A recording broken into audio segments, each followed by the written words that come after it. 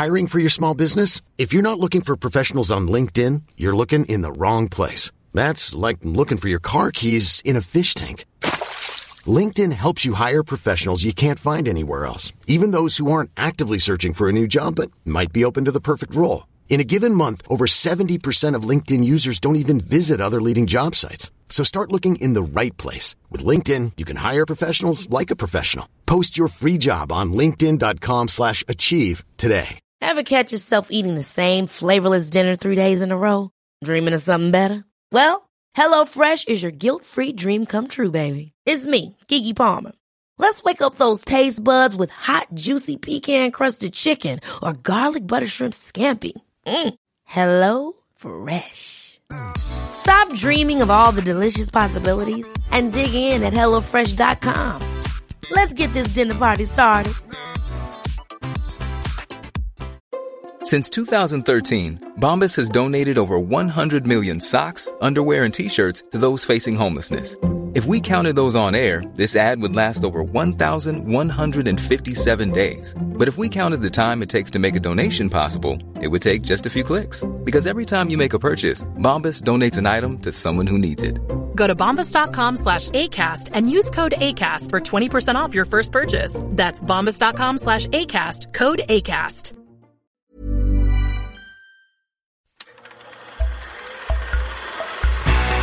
Podcast like it. Just podcast like it. Podcast like it's 1999. Podcast like it. You want a podcast like it? Podcast like it's 1999. Podcast like it. Just podcast like it. Podcast like it's 1999. Podcast like it. You want a podcast like it? 1999. Hello and welcome to Podcast Like It's 1999, the podcast where we look back at the films of 1999 live from Las Vegas, Nevada, here in 2018. I respect that. You went for it. Yeah, but I honestly, you committed. In my head, it was live from Caesar's Palace here in 2000. I just lost it when I did. My name is Kenny Dybert. I'm one of your hosts. I'm Phil Isco. And today with us to talk about the 1999 film Play to the Bone is Christian Lander. How's it going? It's going great. It's going great. It's already great. It's 10:06 on a Tuesday night. This is we're going to talk about boxing. We're going to talk about boxing. Sort of. We're going to talk about a long fucking road trip and then some boxing. Yeah, I mean, if this was boxing, we wouldn't even be at the first undercard yet. Well, do you remember, like, I would watch boxing as a kid, like on a illegal cable box. And it'd be like 1 a.m. when the actual main event took place. Yeah. When Tyson would actually go on, it would be 12:30, and thank God his fights were 4 minutes 90 long. seconds. Yeah, that's great.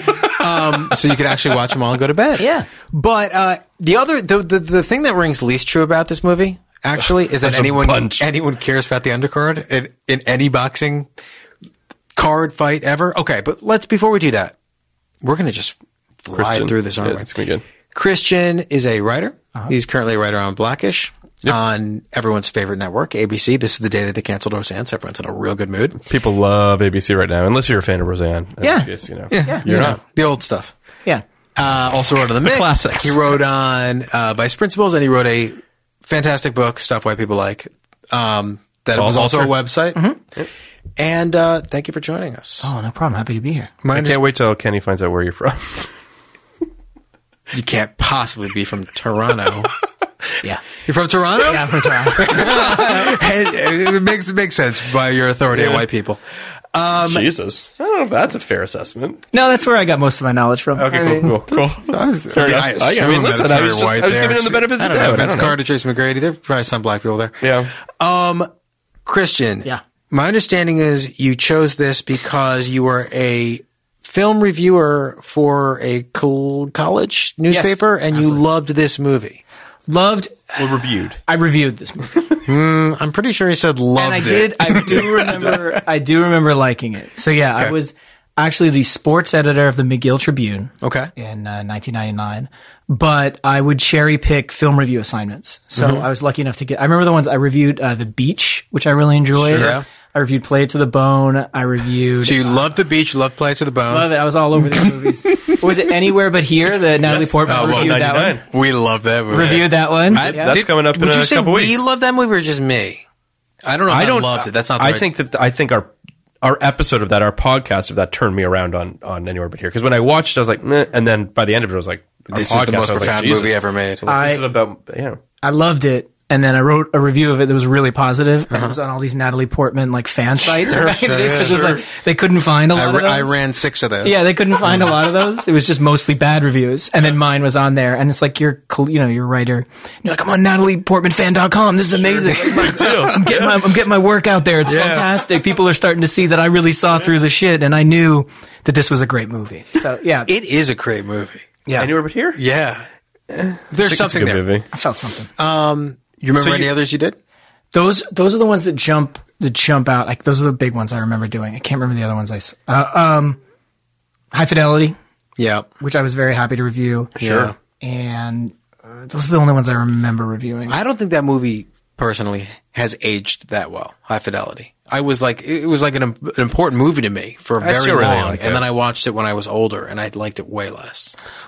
Yeah. Cusack's not interesting. It's not particularly interestingly directed, and some of the casting choices are a little odd. Yes, but Cusack is great in it. The script is great because he's basically just lifting whole cloth of passages from the book. But it works for me. I don't know. It still works for me. Then the Jack Black of it all, like I remember seeing that back then. And when he sings, and you're like, who the fuck is this guy? The resolution's amazing. You're just like, who the fuck is Jack Black? Like, this is crazy. Now you look and you're like, it's just it is really cool. I love that. All right. So you obviously were at McGill in 1999, which is the second question of this podcast. And the third is, what other movies did you think about doing? I can't remember what was on. I think Office Space. I can pull it up. Yeah. Yeah, it was. Entrapment was a big one because my dad was teaching. Mickey Blue Eyes. Mickey Blue Eyes is the first movie I ever walked out of. What a great list. Entrapment. You can go back for any of those. Yeah, because my dad was teaching in Malaysia in 1999. Like my dad retired and then spent a year teaching in Malaysia, and I went to Malaysia and I watched Entrapment on a pirated VCD. Like back before like bootleg DVDs or anything, it was VCDs was like the big thing in Asia. And I remember I was like, I didn't know that much about Malaysia when I got there, and I got to see the Petronas Towers, and then they were in the movie, and I was like, oh, I'm in on this. I like heist movies, so yeah, that was another one. And then Kenny, what's your favorite part of Entrapment? Well, the GIF. Yeah, and which is it's not her. It's just a GIF. It's not her. It's not. Listen, if you're, I'm just telling you right now. I have theories on all of this, and here's why. Wait, is it not Catherine Zeta-Jones, or is it not her character? It's not Catherine Zeta-Jones. Bummer. I'm 100%. I'm 100% sure it's an ass double, because if you did the work to have an ass like that, you're making sure your face is in that shot. Do you know what I mean? So that there's no doubt that it's a body double. That's actually that shot. I'm going to look up the GIF. Go ahead. No Phil, face. you go. No face. I promise you, it is not. I mean, I trust you. Yeah. I'm trying to remember the GIF. You know, all I have to do is put Entrapment in, and no, I don't even have to put GIF. It's going to come up. It's going to be all that comes up. So, do you remember movies in '99? Yeah. Forget about the ones that you actually reviewed, but like the ones that really made an impression, the ones that like stay that either you've rewatched recently and are great, or just so great in your head that you don't even really need to rewatch them. Yeah, I mean, looking at your list blew my mind a little bit. Like, even some of the sports, just off Any Given Sunday, I'm just trying to go alphabetically. Great movie. I had some problems with it. He's 100% right. Because not only is her face not in the shot, she's blindfolded. There you go. Stop it. Yep. Mm-hmm. Yeah, I think that's the scene. I think it's like a practice run or something. For all the lasers to make sure that she can get through. I've never seen this stupid movie, but I have seen the GIF. You're going to see it soon. It's going to be a laser system. Wow. No, I mean, it's the logic of being an actor. Like, look, if I was in a movie and there was going to be a shirtless scene of me, and I'd been working out so hard to get a 6-pack, I'd be like, no, you're going to see my face. Like, I don't want anyone possibly saying it's a body double. But realistically, they're going to get someone else to do it, because I'm not going to do the work to get a 6-pack. Right. So you're not going to see my face in it. So, yeah, you got to use vanity as part of your process. I don't even want to do Entrapment anymore.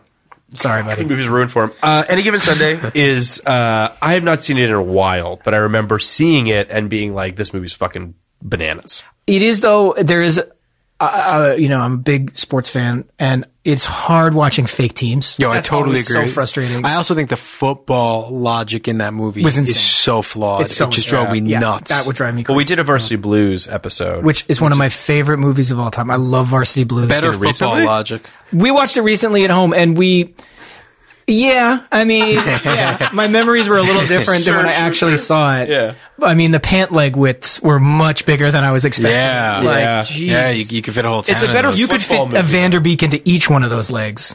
But do you think it's a better football movie than Any Given Sunday? Because there's a part of me that feels Yeah. like Any Given Sunday is possibly a better representation of professional football than Varsity Blues is a college high school football. Well, it's a high school. And you know what? The best college one of all time is The Program, without a doubt. Okay, the one where the kids fantastic. died because they. Laid down on the ground. Yeah. And then they lifted it from the rest. I mean, there's really not another college football movie that had it sort of like that. Well, Necessary Roughness. Such a good movie. True and accurate. I think One of Kenny's favorite football movies. I love Necessary Roughness. It's. I mean, I love the old quarterback with eligibility left, Kathy Yeah. Ireland making kicks. Yep. I mean, it was a precursor to Kathy Anita joining, and I think that her experience was probably Really? less. Well, Catherine Anita was a kicker for the Colorado Buffaloes Yeah. in 98, Oh, really? 99, and she was the first female kicker in D1. And of course, because football is football, just an awful experience for her to I have can to go only through. They imagine. were just. I think she was sexually assaulted. I think she was too. Yes. Yeah, just terrible. That did not happen to Kathy Ireland in the no, movie. She was protected by a big giant lineman, and no one And Scott talked to her. Pagula, obviously. He didn't really protect her. No, he didn't He really. had his own shit going on. Yeah, he had things to Yeah, deal with. it was a coming of age movie for a 38-year-old quarterback. It's crazy to think he was like 38 in that movie. Yeah, he didn't look 30. I could play quarterback. What movie are we doing? Play it to the bone. Play it to the bone. Well, let's because you're such a sports person, and I'm quite frankly not. Kenny is a lot more of a sports person. What's your favorite sports movie? Major League. Major League. Why you didn't even 1989. It's not even a question. Major League was like, when I was a kid playing Little League, if I had 2 strikes on me, I'd step out of the box. I'd do the Pedro Serrano. Sure. Fuck you, Jobu. I do it myself. Yeah. And then I'd strike out. But like, I'd still try it every time. You know what I mean? Like, I just believe the power of the voodoo to do it. And yeah, I love that movie so much. I mean, the Randy Newman song is just fantastic. Yeah. And, I love it. I've probably seen Major League more than any movie. Yeah. I could literally quote every line of it. Really? It's such an I've seen it probably. if you were a sports maybe fan 3 times. and I you should were- watch it again, though. If you're a It's sports fan, perfect. you were our age. Yeah. It was just my go-to. Every sleepover we watched that movie, and you know, it was a R-rated movie our parents let us watch. Yeah. There wasn't really nudity in it It's because just like they a were lot of stripping off cursing. a lot of curse because there was every now and then these weird jokes that stick with you, you know, as a comedy writer and whatever. But there's a moment where they're in the restaurant. It's Berenger, Rene Russo, and Charlie Sheen. And the restaurant makes you wear a jacket and tie. Yeah. And Charlie Sheen's wearing a jacket with the sleeves ripped off and a tie just around his neck. And he goes, I look like a fucking banker. I loved it. It's just like, and it's delivered with I the know, most look like a beautiful- fucking banker. It's so good. So deadpan. It's like they just go past it. I It's just know. like it's just one of these amazing non sequiturs. It's just like, and there's air underneath it too. It's silent after. It's amazing comedy. It's just, but it's a perfect moment that no movie would ever do No. today because no one has the guts to let a joke like that just sit there. I love it. Who directed Major League? Some guy didn't do a lot of shit after. Yeah. Some genius who never did a lot of shit after. It's weird because I also feel like, you know, look, segue into Ron Shelton. Yeah, I'm looking. Ron Shelton's 3 big movies have Durham. also been Bull Durham, White Man Can't Jump, Tin Cup, have also kind of been blessed by the film community in a way Major League never was. Absolutely. Even though I would say Major League is superior to all 3 of those movies, certainly Bull Durham. White Man Can't Jump is my favorite movie of his, and it's one of my favorite movies of all time. Yeah, so many times. There's lines from it. Why this film is pretty disappointing. Yeah, I Billy Hoyle, and I mean, it's seeing him bald head boxers. Not I quote White Man Can't Jump. I don't quote. I reference White Man Can't Jump more than almost any movie. I think it's Really? I think there are. I've seen it once, probably. There are moments in that movie that they do so perfectly. It's also perfect from a upending your expectations of sports movie kind of perspective, right? Yeah. The Deus Ex Machina is perfect. I usually hate them, but I love the Jeopardy thing. It's played out the So entire great. movie. I love that he loses the money. Yep. My thing about it, for me, I ever since I moved, I always thought of like, I love The Hustle, which is like Yeah. you go down there and you're like, you can pick my teammate. right? And you pick the whitest, lamest dude. So I've always thought, like, who are the Brady Bunch. Who are the NBA guys I would want in that hustle situation? Steve Nash first. Like, cause Steve Nash dresses like a hipster dude. Yeah. The long hair. Not even that big. Not even that big. You'd be like, oh, I'll take Steve Nash and John Stockton. Cause like Stockton always looked like a dad. He always looked like a dad. You know, a good one is Who's that? perfect hustle guy, Matthew Dellavedova. Oh, yeah. Nobody sees the little Aussie coming. Yes. Yeah. Just a weird foreigner. You know, yeah, I guess the height would be a problem for some of the Euro guys who would be good. Yeah. Oh, back in the day, Drazen would have been great. Drazen, no, he Petrovic would have been crushed. fantastic. Before he died. Not so good now. Goran Dragic kind of looks like a weird, Yeah. like a weird European dude who's here on a backpacking vacation. In 1992, if you showed up with any European, you could have showed up with Vladi and they'd be like, yo, give me the big Euro stiff, and you'd be fine. But So I just want to just very quickly rewind to Major League for a second. Oh, yeah. here, just to give you the credits of the writer-director of Major League. yeah. What's his name? His name is David S. Ward. Okay. As a director, he obviously did Major League. He did King Ralph. He did The Program. I did The enjoy. Program. I love the program, and I love King Ralph for the one moment when King Ralph plays cricket. Yeah. Just It's great. smashes it. The sports moment. Because I'm always like, this is Sports moment, yeah. Because I'm always like, this is what I would think would happen. He's a like, great sports director. If a real baseball player played cricket, it would be like, Hey, just crush it. well, I tried to understand how cricket works, and but it's like if you hit it out of the park, you get 6 runs. Yeah. What's Why are they not hitting it out every single time? Like, Isn't the inciting incident in that movie like they all died during Yes. a photo shoot Yeah. or something? It's like a fire, I Some think? weird photo-related mess. Here's the other thing, though. What's As amazing- a writer, though, Royal Wedding, we don't even talk about this. The Sting, Oh wow! Oh, so he's been around. He's Okay. got some talent. Sleepless in Seattle. Oh, Okay. Like, He this should- guy's he should be in the Hollywood Hall of legit. Fame. Yeah. Yeah. And then Major League, Major League 2, Major League back to the minors. That's what ended obviously. him. Well, you know. And Major but League like- 2 has some moments. I'm not down with the cult of Major League 2. I don't really It has understand some moments from solid racism in it as well. And then Major League 3 with Bakula. You mean the Japanese guy? Oh, yeah. Just, I mean, come on. Yeah, Mabos. Yes. Yeah, it's pretty bad. Mabos in the Mabos. Yeah. Oh, my God. And then I also get so frustrated that it, like, where they shoot Major League, like they shot it at Camden Yards for Major League 2. Oh, I honestly, I don't remember that. That would be obvious. It looked really obvious that Yeah. it wasn't Cleveland. At least they shot the first one in Milwaukee at County Stadium. Yes, at that's County true. Stadium at least looked like Municipal Stadium. like a garbage like a dump. garbage mistake Yeah. on Lake Stadium. Yeah. But it was really obvious that it was Stick Camden by the Yards. lake. Yeah. So Ron Shelton, just to pivot back to Ron Yep. Shelton for a second here. So he does, his first film is Bull Durham. He does that in 88. He does White Man Can't Jump in 92. He does Cobb. Well, you're missing one. Yeah, Blaze. I don't know what Blaze is. Only relevant because starred Lolita Davidovich. Yes. His future wife. His future wife and his future muse. I mean, Also Canadian, London, Ontario. star of. Really? Didn't know that. If you look at Lolita Davidovich's Shelton movies, Yeah. she's only in the bad ones. Yeah, She's I mean, not it's in any of the Blaze, good one. Played to the Bone. Is she in Hollywood Homicide? Yes, and she's Hollywood in, Homicide is rough. and she's in Cobb, which is his only. Well, I mean, I Played to think the that Bone, you know. here's the thing. He obviously should stick with sports movies. Yeah. Stick He to sports. He knows sports. Maybe.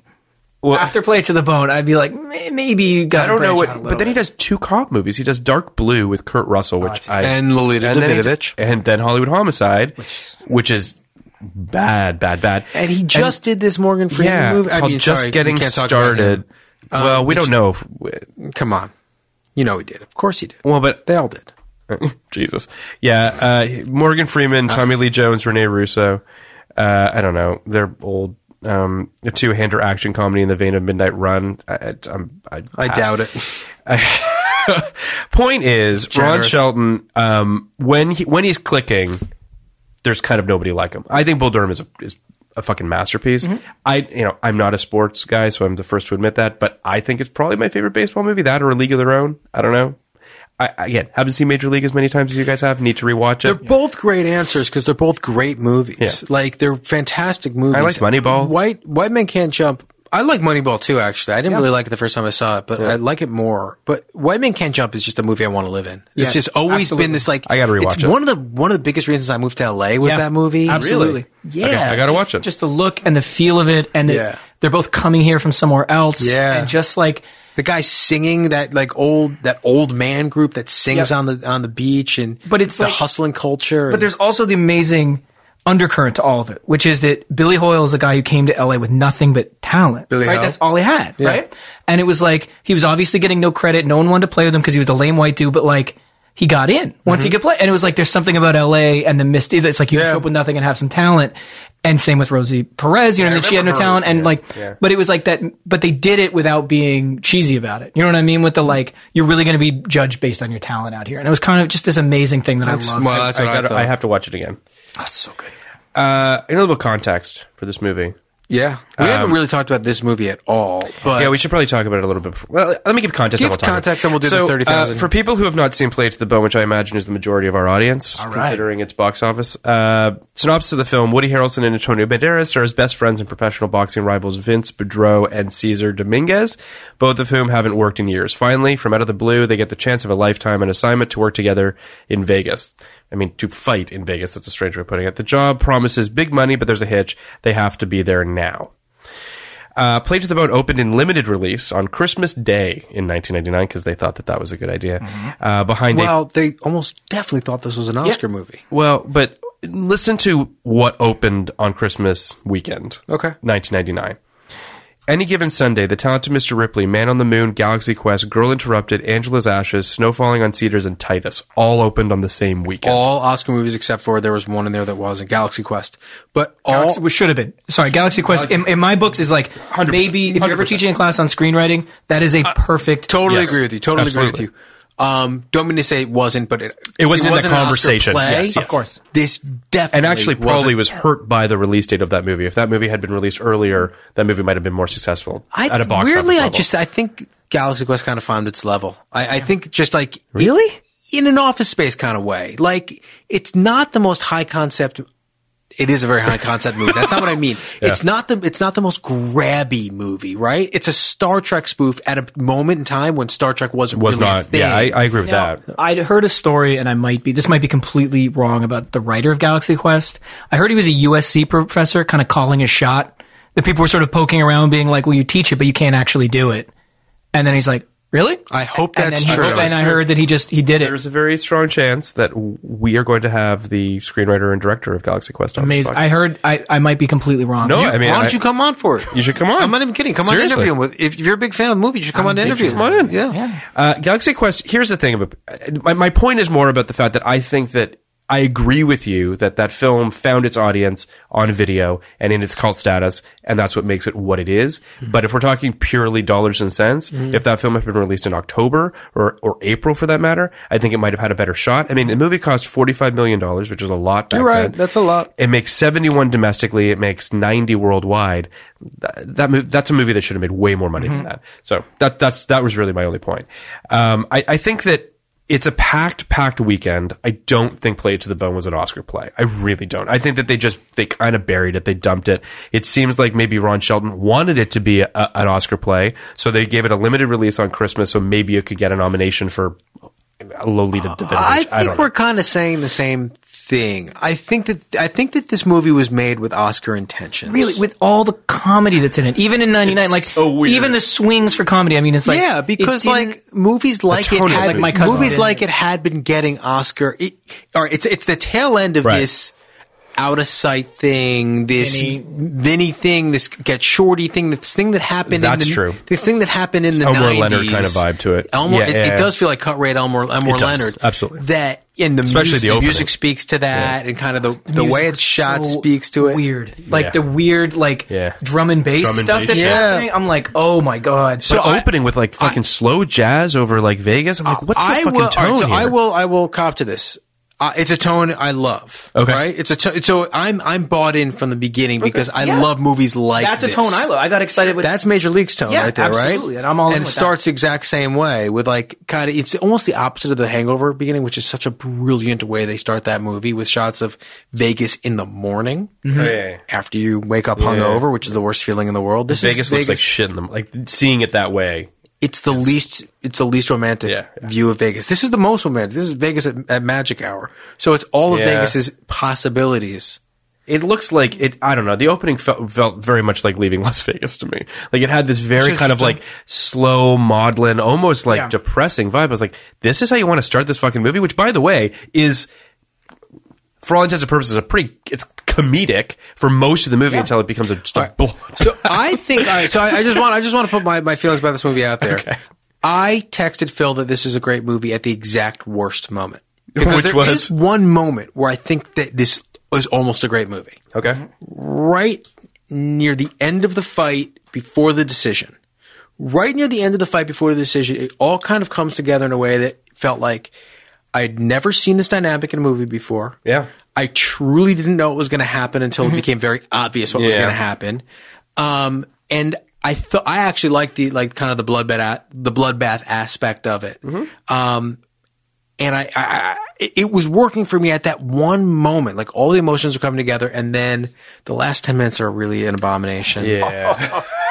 It gets really bad really fast. Really, really bad. It almost you almost wish that it just ended with like a fucking freeze frame on after the fight. It definitely ends with a freeze frame. It does end with a freeze frame. I hate freeze frames. Yeah. But There's one good one. Well, there's a couple. Butch Cassidy. Yeah, that's the one. Breakfast Club. Yeah. Maybe. I mean, there's a couple that are like decent, but like I agree more times than not. Wait, it's Wild Bunch. Wild Bunch. Most of them are westerns, but like I'm not a fan of it generally. Plate the Bone has 11% on Rotten Tomatoes. Yeah. Which feels fair. No, it doesn't. It's probably I don't know if it's 11. I mean, 11's low. There's definitely there's a ton of problems with it for sure. Yeah. But there's an undeniable skill applied to this movie. So an 11% I don't think is warranted. I agree. I would also say that this movie was not what I expected this movie to be. And by that I mean I did not expect that we were going to be on a road trip for like an hour of this movie. So a road trip I assume we've all been on. That's Vegas. like the worst road trip it's not there fun. is. It's not great. But also, like, we're going to drive to Vegas from Los Angeles and not hit traffic? Let's get realistic here. No traffic. Nothing. Like, there, I mean, yeah. You don't even need, they don't need to stop for waffles. Just go. They stop a lot. For They gas. do. They stop a lot. I guess her car gets like 4 miles to the gallon or whatever. Sassy Grant. Oh, God. Yeah. So when it became apparent to me that they weren't getting to Vegas grass. anytime soon, Yeah. I was like, you know what? Okay. Like, I respect the fact that this is a movie that You'll ride is with about, them. I'll ride with, literally, with a boxing movie that's kind of about talking about boxing, and then there'll be a fight. Yeah. I just kind of feel like Ron Shelton has done this dialogue better. Like, this feels like him not, do you know what I mean? Like, Grace feels like a little bit of a cut rate Susan Sarandon from Bull Durham. She was what absolutely drove me insane with this. Like, I didn't realize this when I watched it as a 20-year-old, but watching it now is like, what an insane creation as a female character. Yeah. Like, I'm this tough girl who works on cars and I'm sassy. I've got invention ideas.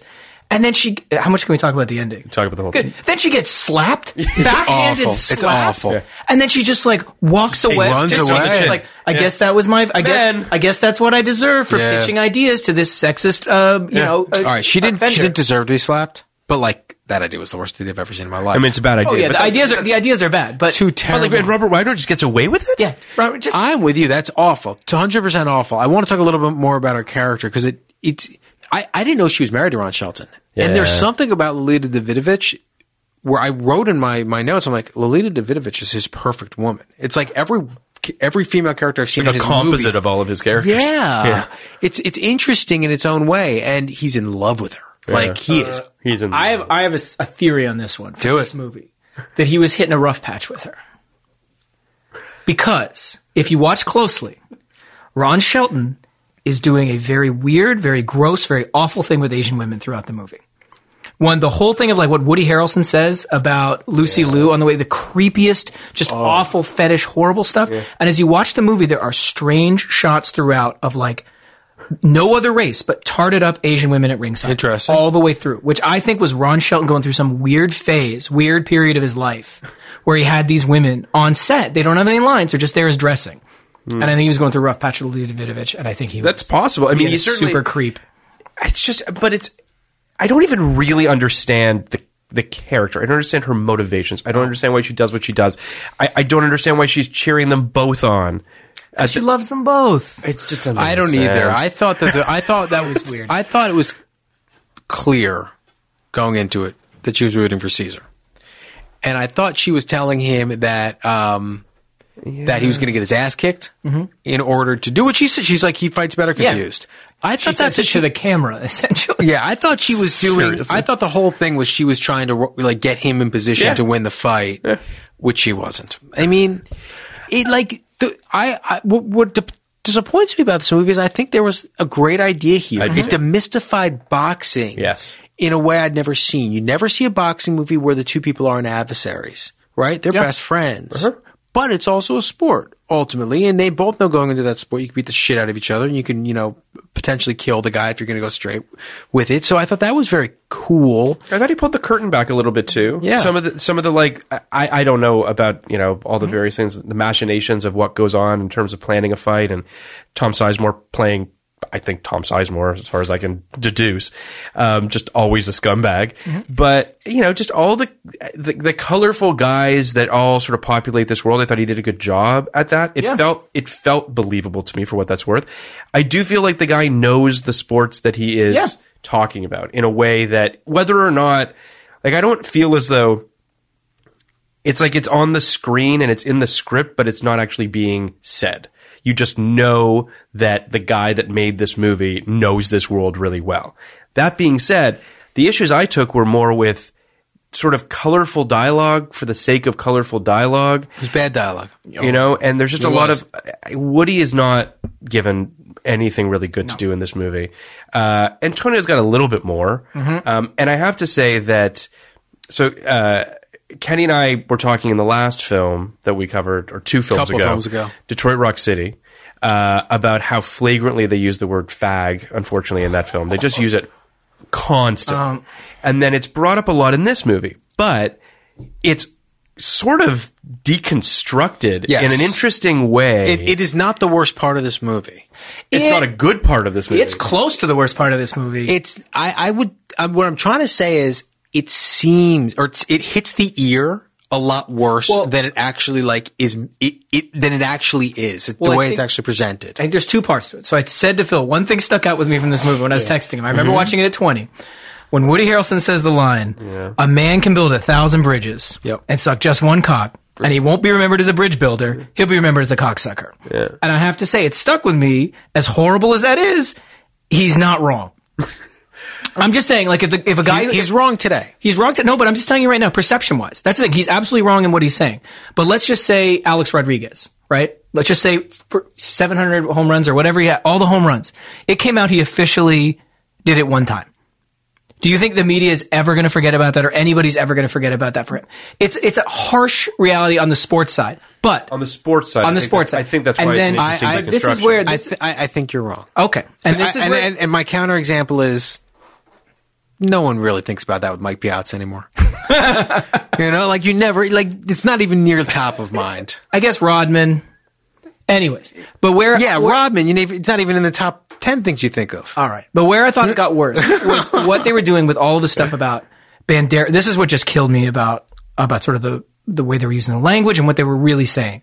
Was Banderas is the fighter, and he loses to a gay boxer. And then he decides he's going to go gay for a little while because the guy beat him. And ultimately what that's saying, though, what he was trying to say with the character was, here's a guy who cares about so much about boxing that he would do the worst possible thing. Like, he would do the most insane thing a man can do, which is to be gay for a little while. Like, it was just so abhorrent to me. That's not what it felt like. That's what it felt like to me. He was really trying to say that he was a guy who would do anything to get better at boxing, even this awful, terrible thing in his mind, and that's where I picked it up. I thought it was way more sensitive than that. I agree. I thought it was actually way surprisingly experimental. Yeah, it felt like that's a guy. How I felt. It felt like a guy who was just like, I don't know. I mean, let's see what this is all like.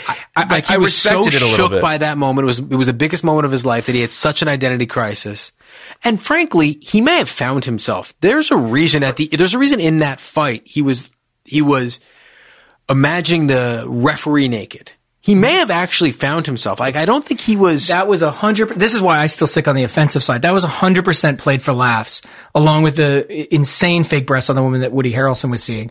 But also, you saw his reaction to when they're outside the restaurant and he says, "You sucked a cock," and he just flips out. Banderas is like, "I never sucked a dick," because he's obviously, he's a top in this one. Because it's just, it was, to me, that was like, that was making it clear that it wasn't sensitive, that it was still just that he'd done this thing to try and get better at boxing. This one unimaginable thing for a straight man to do.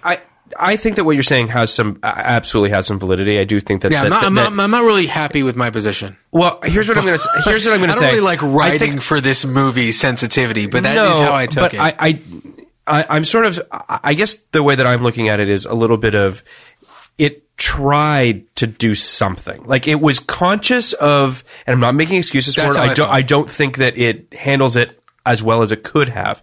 But the fact that it tried at all, and that it tried to have a character in this universe try to do this thing, which is apparently the worst thing in the world, which I think is absurd, and I hate the word that they use constantly. But there's also the idea that it wasn't an unforgivable sin. Yeah. In the way that, like, I don't know if you've ever seen a show I worked on, it's called Entourage. That was Kenny's way of saying he works on a little show called Entourage. I used to work on a little show called Entourage. Which handles this stuff really, really well. Much better. We did the thing in the first season where literally Vince, like, Billy Walsh puts it in a script that Vince sucks a dick. And Vince is like, "I can't do it. I can't be that guy." And then at the end, Billy's like, "I was just fucking with you." Yeah. That's handled significantly worse than this is handled. Oh, sure. This is, absolutely. And that was 5 years later. Yeah. And I think that's kind of where I'm coming from, because I wasn't on the show at that time. I would have thrown up my hands and walked out. Of course. But, I've seen stuff more recently where it was an unforgivable sin, where it does make you less of a man. And I don't really think that's what they were doing here. I think they were actually wrestling with this idea that fucking combat sports are homoerotic. Like, see, I guess I agree with the fact that he was wrestling with something, and he wasn't really sure how to articulate it, how to really explore it through these characters. So he gets a little gun shy, and he does things to sort of trying to round the edges off of it. Yeah, which unfortunately, to your point, I think that's where I land too. I can't shake that it was all done for laughs. It was a comedic swing on all of it. So the fact that it comes up in the fight, it's him again. Like, I've lost to this, thinking again, I lost to this gay guy. Maybe I need to tap into my inner gay self to win this fight. It all felt it was being played for laughs, and it wasn't hitting. It just felt, I just can't get past that moment of him just freaking out, making sure that it was known that he didn't suck a dick. And I was just like, any nuance that was going to be there, you just eliminated. It's also contrived. More than anything, we're speaking about the nature of the fact that a lot of this movie just feels like people talking just to talk.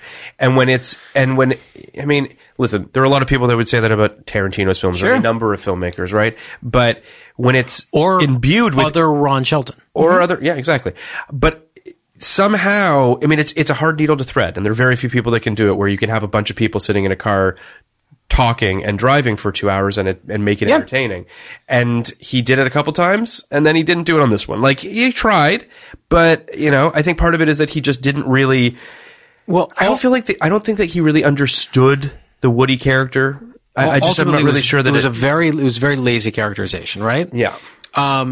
Christianity, I'm a religious guy, is not character motivation. It's not character building. Yeah. It's just a sheen you put on a guy. Just like I once sucked a dick or didn't suck a dick. I once had my dick sucked.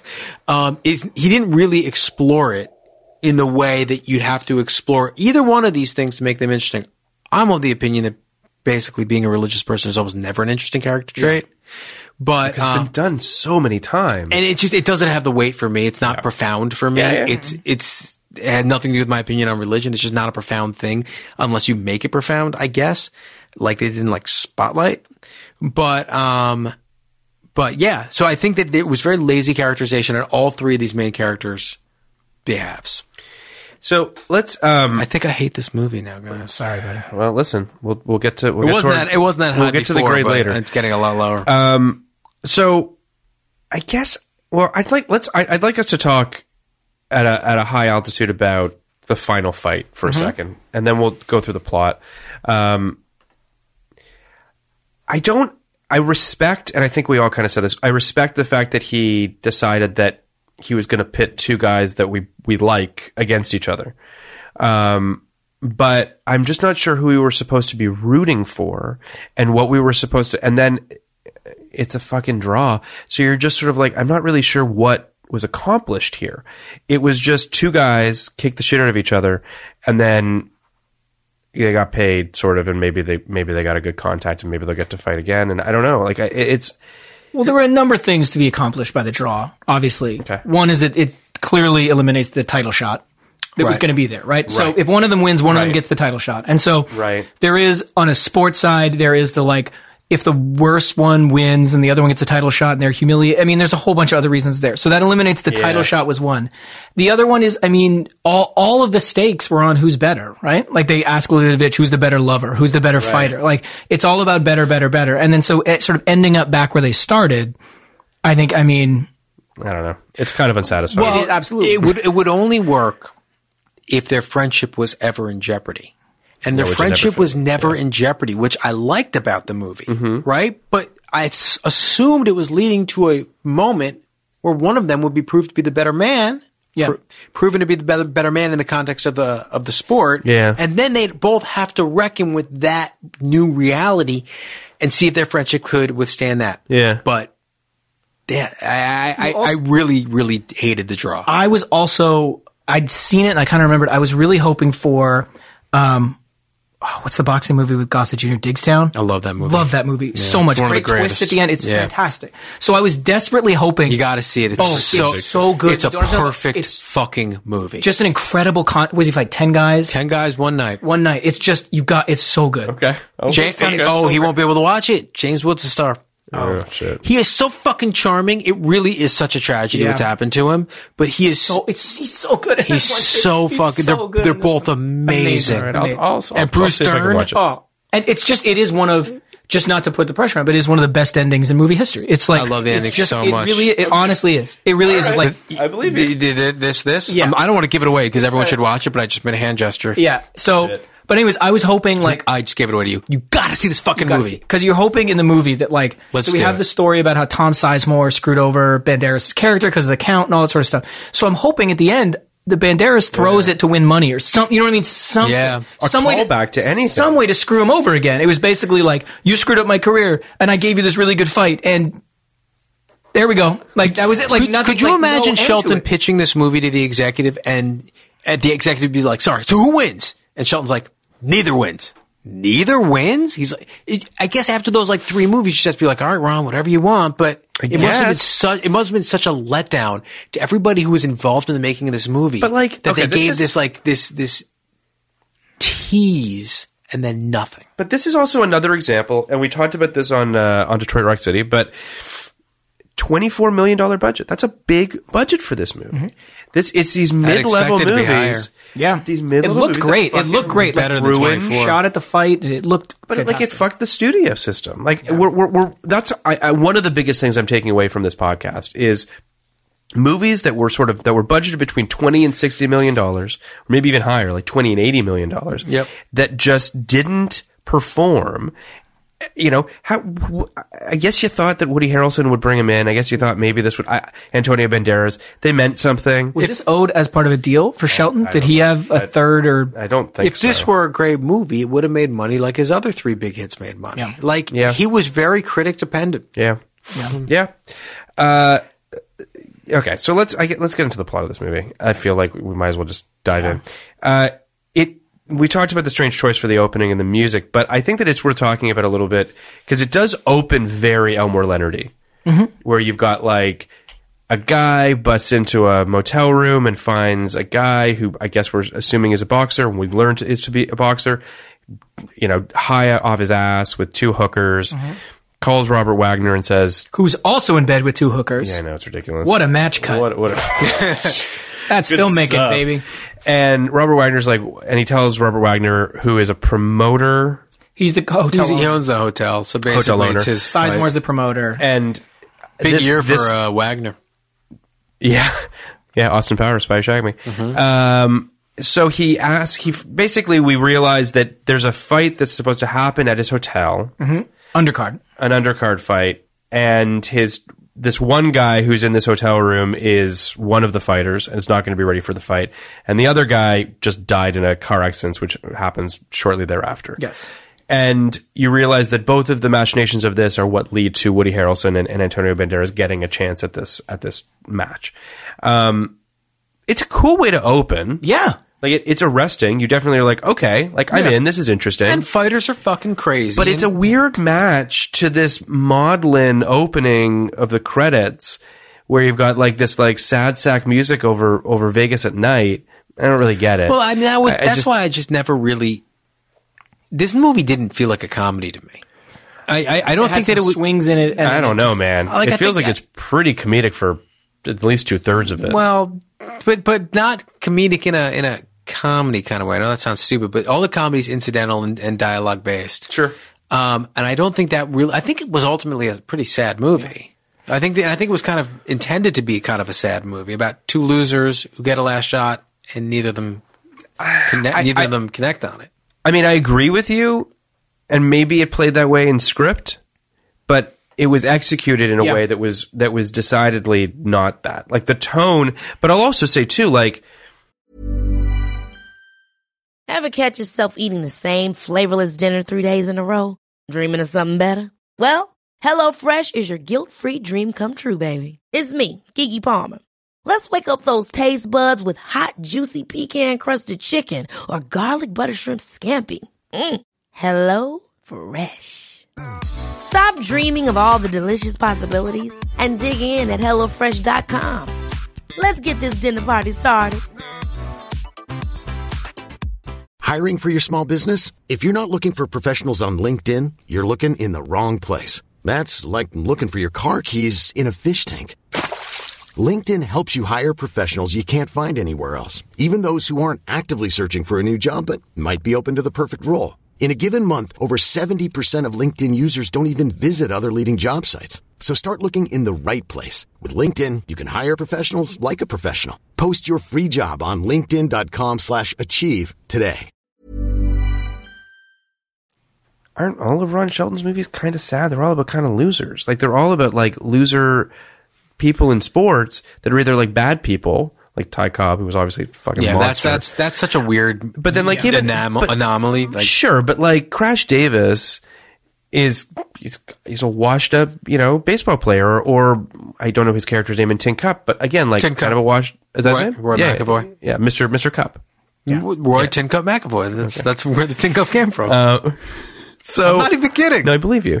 But do you sort of see what I'm getting at? Like, it does feel part and parcel of sort of burnout guys that are part of us, had a moment, had their shot, and it got away. That seems to be a recurring theme for this guy. Of course. I mean, they're all midlife crisis. That's also He's all going through midlife crisis. That's also who Ron Shelton was. Ron Shelton was a minor league baseball player. He didn't come on sports randomly. I didn't know that. He really, like, Bull Durham was based on his life, and he really like strongly feels this, like, I had my shot, if not only for ... So every movie is him replaying him having a shot. But it's also, I mean, it is one of the curse of the athlete, right? Is that, like, you would like to believe that it is only talent that's going to get in the way of your success. It's like, that's going to be a great leveler. Mm-hmm. But all the other stuff gets in the way. Your body fails you, which was, Behringer in Major League, with his knees, the catcher with the bad knees. Sure. Or in this case, he was an all-star once. Yeah. In this case, it was, it was the promoter who screwed him over, or it was the problem with the car accidents and the drug. It's like things that got in the way of talent. Sure. You know what I mean? And there's, like, the idea that you can be an athlete at, I don't know what age they're supposed to be in this, but like 35. They're probably supposed to be like 28. Yeah, but like 35 is 50. Do you know what I mean? It's like, I'm 35 and it's done. Yeah. It's over. Like, everyone else is kind of just getting started and it's over. I think that he's very, very good at that. I wasn't suggesting that he's bad at it. I think that it is one of his strengths as a filmmaker and as a writer. I just think that this one kind of got away from him a little bit. Yeah. It definitely did. You know what I mean? It definitely feels like a guy who just sort of just felt, it kind of felt like he was just doing some reruns. To use a sports metaphor, this guy lost his fastball. Yeah. Yeah. And that's fair. It couldn't feel more like that. He never regained it. And it's a shame. It's a weird vibe. It really is reminiscent of seeing a fucking 38-year-old fucking shooting guard, go out there. He's 15 pounds overweight, can't move the way he used to be able to move, can only play 12 minutes a game. Dwayne Wade. It's watching Dwayne Wade. It's watching Dwayne Wade. It's exactly watching Dwayne Wade. Yeah. But it was heartbreaking on what you want in a good sports movie, right? Is you really want to have what are these characters going to overcome? Mm-hmm. You know what I mean? That's going to let their talent shine through. And I'm like, Woody Harrelson's overcoming substance abuse? Like what's I don't even know. I didn't understand and Antonio Banderas is overcoming getting screwed over, I guess, a little bit by not getting up fast enough. Like, it also didn't feel like Tom Sizemore screwed him all that much. He didn't. You know what I mean? You want it seems like the movie, to me, obviously, is these two guys are best friends. They're put in the situation where they have to fight. Yeah. Is their friendship going to survive this fight? Yeah. And that's not what the movie was. But there's also just no catharsis in this movie. Like, that's the other thing that I was just sort of like, I mean, say what you will about his other movies, even like the end of Tin Cup, for instance, where it's just like him continually hitting that shot. Most fucking cathartic end of a movie, period. Right. I'm with you. Yes. Or even Bull Durham as well. I mean, he gets the girl, and I guess on some level, I mean, he's happy. Well, and she's happy. Yeah, all three of these movies. Yeah. They're not what you'd expect. Yeah. But they're what you need. Yeah. Right? He in White Man Can't Jump, they lose all the money. He goes back to the hotel room. He takes her Jeopardy money to go play the King and Duck, which is exactly what he needs, right? Mm-hmm. Or what the Woody and Wesley both need. They need to work together to beat that last guy. It's not what you expect, but it's what you need. And they just didn't really, I think he made it. He may have been trying to do the same thing here. It's not what you expect, but it's what they need. But it was a weird way to end this movie. All the other three movies also have, it honestly feels like a weird rushed ending. Like that it wasn't even, honestly, I think that everything that happens after the fight is just it's weird that Lita Davidovich chooses both. And I'm not saying she should choose one, but the movie should have kind of chosen one from the beginning. Yeah. It's this weird like threesome vibe at the end. Yeah. And 90210 just on the run on that with Brandon and Dylan. Right, you know what I mean? And she chose herself. So well. She chose herself. It was like, you can't top it. Yeah. But I guess the weird thing about it was, even in the buildup, I don't know, but you felt I didn't feel like she was ever going to choose one of them. I felt like she was done with both of them. That's you know what I mean? And so it's like, because like Caesar loves her. Yeah. And so you're kind of hoping this fight is going to be for her. And it's not. You know what I mean? It's about them working out their weird sexual frustrations and seeing but what is the fight? I mean, that's the other thing too. Like, what is I guess the fight is their own professionalism, right? Like, they're just like, I'm desperate to have my one shot, which is just so narcissistic and doesn't make me like them. But it's a redemption, right? That doesn't really bother me. It's a redemption as a fighter. It is like, if you get the title shot, it means all the stuff that's happened in the past, all the things that went wrong, don't matter anymore. I get to redeem myself and take my chance. And I like the idea that their roads were through each other. Mm-hmm. Like, I believe that. Can two middleweights even be friends? Yeah, right? No, I like that. I like if the Klitschko's had odd codependence they have on each other, I think is interesting.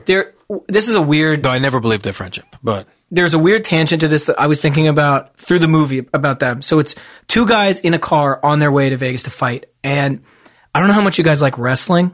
A lot. There is a great moment in the history of wrestling. I don't know anything about wrestling. But this is spectacular. Okay. So... A great moment in the late... It's actually hysterical how often I bring up wrestling on this podcast. This is one of the best moments I've ever had. Then you'll know exactly... Go right ahead, You'll know exactly what I'm talking about. There's a great moment in the late 80s. Hacksaw Jim Duggan and the Iron Sheik are rivals. They hate each other. And they get pulled over in a car with cocaine. Oh, I do know the story. Right? Yeah. So there's just this amazing thing of a friendship of two guys who have to fight. Yeah. You know what I mean? I was just like... And they get in trouble for it. But it also unraveled all of wrestling.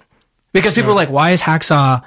and Iron Sheik in the same car? This is back when they used to keep the myth was like, so I love a world where these two guys, and these guys would go out and they would fight, and like, obviously, wrestling is choreographed, but you're still physically engaging and then fighting with this person. Sure. But wrestling was, I don't know. I kept thinking about that moment with them in that car. You want to talk more about wrestling? You want to come on for a Beyond the Mat? Oh man, Beyond the Mat. Just a quick sidebar on all of this. Yeah. We're talking 99. I was at McGill. 97 was my first year at McGill. Fall 97, Montreal. The screw job. Any bells? people were coming back into my dorm, flipping out over what had just happened. It's so funny. Phil gave me a look like, I can't believe you know that. No, that's like literally like Pearl Harbor. Yeah. Like it's as big. Yeah, Hawaii. It's, you know what I mean? yeah, Like, it's like, yeah, if he's like Hawaii in 1941, I'd be like, Pearl Harbor, you were there? Yeah. So yeah, it was a big deal. And Oh. like, I had people coming back to my dorms. They had signs that they brought with I them. wish, because Beyond the Mat's a really bad movie. Yeah. It's not a bad movie. It's just not a great movie I for also wrestling I fans. don't believe it. I believe Brett was in on it. So I want to watch Hitman. Wrestling with Shadows. You've seen that? yeah, I believe he was in it. That's the movie Oh, that I want to do. I'm mixing them up. Sorry. Beyond the Mat's the other one. With the, You're thinking Hitman Hard, Wrestling with yeah. Shadows, which is one of the great movies Yeah. of all time. Beyond the Mat is not a movie I'm looking forward to dissecting. that's the one with Mick Foley, right? And Jake the Snake. And Oh, the real Jake the Snake one, man. it's dark. Oh, it's dark. It's dark. I don't even want to do it. It's going to be so sad for me. It's a heartbreaker, man. I have Literally, you guys might as well be speaking in another language. It's just like, okay. I'm just amazed that you missed this growing up because wrestling's disproportionately popular in Canada. It's massive in Canada. like in Toronto and Montreal and Calgary. It's just like And my understanding it's out of control. is I that mean, we were of the generation for WrestleMania 6. my understanding it's The not Dome. that stigmatized. Hulk Hogan. No. Not the way it is Dome? here. Hulk Hogan and the Ultimate Warrior fought at the Sky Dome, Sky Dome. to unify the heavyweight and the Intercontinental title for the first time in history. Which legit mirrors this movie because they were both good guys. Yeah, both First time they were faces. ever two Both good faces. guys, and you didn't know who was going to win. Yeah. And Vince McMahon committed in a way that this movie doesn't. Yeah, he did. Vince McMahon picked the guy. He did. The Ultimate Warrior. The Ultimate Warrior. Oh, really? And just so you know, like, just from that moment as it moves forward, This is so much fun. As it moves forward, Hulk obviously goes through his own. He brings down Gawker. He has the sex tape. Like, Yeah. he leaves for WCW. All this other Yeah. stuff happens, but it's kind of Ultimate Warrior goes on a whole different path. Ultimate Warrior, who legally changed his name to Warrior, by the way, That's true. becomes a conservative motivational speaker. And a gay basher. And he starts going to colleges and he's like insulting, Islamic students. He's insulting every minority in there.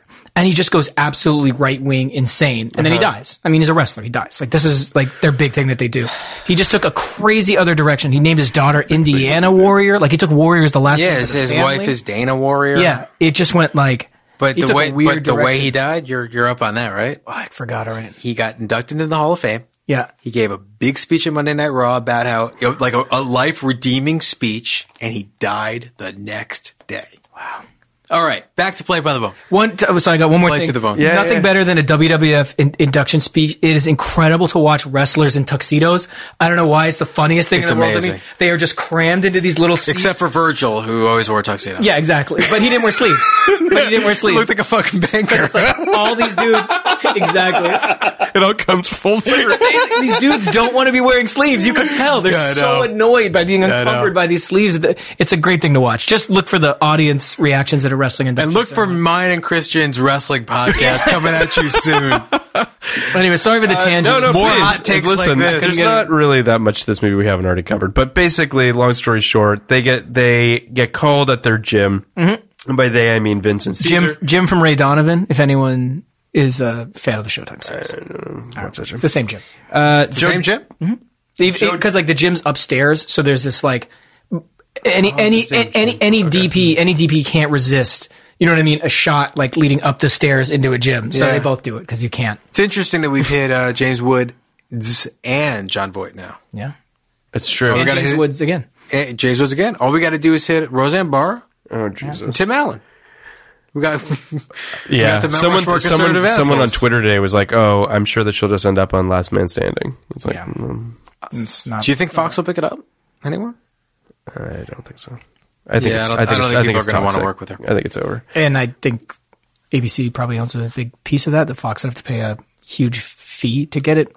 And by the time this airs in October, Yeah. we'll know. Plus, it's owned by ABC Disney. Studios. Yeah. So there's no world where She'll Fox. be a senator by then, probably. Yeah, no doubt. From She'll be a Texas. congressman or Yeah, something. she'll be Secretary of Commerce. Yeah. Joe Domino, played by Tom Sizemore, calls them up, offers them a fight, but they have to be in Vegas at 6:00. Vince and Caesar negotiate that in their contract, the winner must get a middleweight shot, as we discussed.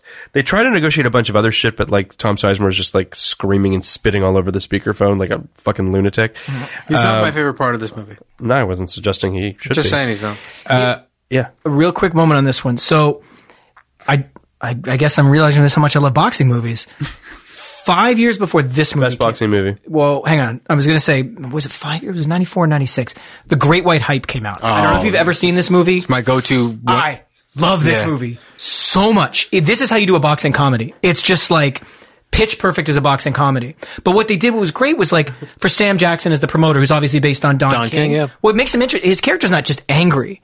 He's just beautifully he's actually slick, happy. Slick and happy and deviant. And that's what I love is like a boxing promoter that pulls like Bob Arum isn't a guy who screams into the phone all the time. You know what I mean? It was just like, I wish he pulled a little bit more from sort of like, what boxing promoters are known for is like smiling at you and lying to you others picking your pocket. Do you know what I mean? It's like, you don't get that from Joe Domino. I love Great White Hype. It's so good. There's so many moments from that. Jamie Foxx is great in it. Jamie Foxx is great. He's great. And Peter Berg is great in it. I saw Peter Berg at Crust Station when I was 15 years old, went up to him and told him how much I loved. It was like the only thing he had done at the time, that and Chicago Hope, how much I loved him in that movie. Irish Terry Conklin. I've seen that movie so many fucking times. I remember at that point in my life, I'd only seen 3 movies in the theater twice. Terminator 2, Pulp Fiction, and Great White Hype. That was it. Because I loved it. How do you feel about Blank Man? Blank Man's good. I love Blank Man. I love Blank Man. I don't, but to me I love it. Blank Man is my favorite bad movie. Great White Hype's my second favorite bad movie, no offense. I don't think it's bad. It's a pretty bad movie. I think it's great. And then yesterday... It's so enjoyable and fun. Oh, it's so good. These came up yesterday at work, last week at work randomly, and some guy brought up Digstown as a great bad movie. I'm like, yo, that's a good movie. It's a good movie. Asshole. Yeah. What is your favorite boxing movie? I mean... So you're going back, like the Rockies, right? Like, here's the thing is, as a kid, Rocky IV, I loved the most because obviously being Canadian, anti-Russian, so we were unified on this one from, the Summit Series and the Canada Cup and things like that. And then rewatching Rocky IV, I'm like, oh, there's not a plot at all to this movie. Rocky goes to Russia, Rocky trains, for Rocky wins. Half an hour. That's the whole movie. There's nothing else happening. There's nothing back home. Also, Apollo dies. Yeah. Which I literally had to turn off after he got knocked out. I went up to talk to my dad. I'm like, Dad, does Apollo die? He said, yes. I started to cry. I loved Apollo. The thing is, listen, we could talk for hours just about the Rocky movies, but like the first one is a legitimately great film. It's fantastic. It is just a great movie. And then the next 3 are legitimately great boxing films, and there's a big difference. Yeah. Rocky, the first Rocky is a character piece. Yeah. Mm-hmm. It then becomes just about the sort of the bombastic qualities of boxing and the various things that come into it and all that, and then the movies kind of turn into just very strange. It goes in a whole bunch of alleyways, although I think Creed is a great fucking movie. Creed has some big problems. Come on. Like, you're an investment banker fighting in Mexico is just like... insane. It's insane that he drives down to Mexico to box. Yeah, you're right. But it's not like in the city of Los Angeles you have a lack of opportunities to fight. Like, there's tons of boxing gyms. That was just so insane to me. But Michael B. Jordan's so fucking good. And He's great. Thompson's Absolutely. great. The vibe that Coogler creates is all there's great. just boxing moments that are insane to me. That's all. Yeah. And so I loved, The Boxer is so good. About Mickey Ward, the Daniel Day-Lewis boxer. Yeah, but the what are your thoughts? The fighter. Oh, okay. Sorry, the fighter's what I'm thinking too. I loved so much. And did you watch the original documentary on Mickey Ward and his brother? No. Oh my God, it's like you see Bale playing, and it's incredible. Those fights were the Ward Gotti fights, were the fights I was thinking of when I watched this movie because they were friends. They were friends, and they were brutal. They were unbelievable. They were brutal. The thing about this movie's fight that was so unbelievable, never would have happened in real life, is how many times they got knocked down. Oh, that was insane. Like, that just never would happen. But aside from that, like, the brutality of it, rang kind of true to me. Ridiculous. The fight's ridiculous. The Fighter's not really one of my favorite movies. I swear to God, I think Digstown is my favorite boxing movie. That's a legit call. It's great. I think I just love The Fighter because I loved the Mickey Ward story, and having seen the documentary before the movie, I felt kind of invested in what I was watching. I feel like Raging Bull's probably up there. Raging Bull's beyond a boxing movie. It is. Raging Bull's an amazing movie, but I don't love it. I'm not going to watch it again. I'm not going to watch it to just sit down and just like. I actually didn't mind Michael Mann's Ali. It's got some interesting stuff in it. I like Ali. Yeah. But it kind of feels different because it's a biopic. It's not really a boxing movie. It's such a biopic in a way that Raging Bull really isn't. Yeah. Raging Bull's like a slice of life, and then you got the end. So after their negotiations with Joe Domino, there's a nice moment where they realize they have to fight each other. Like, it actually sinks in that these guys just have to fight, which is arguably one of my favorite moments in the movie. There's not a lot of them, but that one stuck with me.